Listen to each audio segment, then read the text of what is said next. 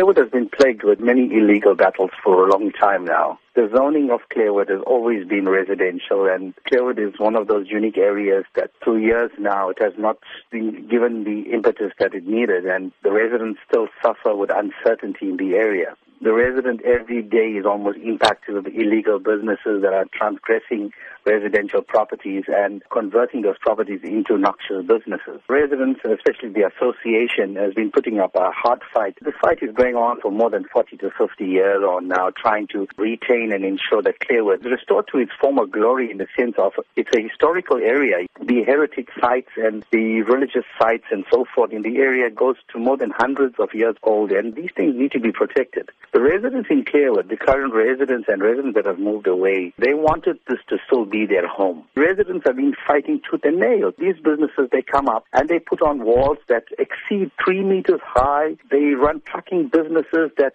really impact on the area in the last 6 years on now.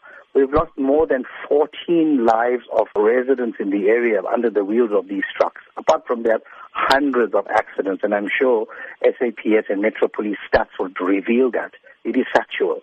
Apart from that, it is the intimidation that sets in from these illegal businesses to the residents. It's become really frustrating to the residents. When Clairwood tends to decay in such a state, the neighboring communities like the Bluff, Wentworth, Merebank, and Spingo needs to be alarmed as well, because it seems that there is an agenda.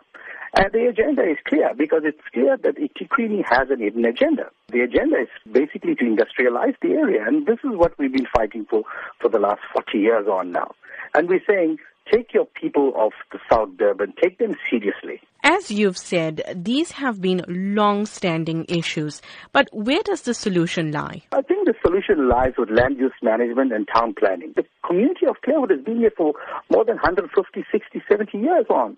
And we're saying, while we are still living, we need the services, we need the sort of attention that we deserve. We have now decided to take this matter to the courts, because we believe it is a right of the residents to retain this area. It is probably the last historical area of our forefathers, and we need to protect this heritage.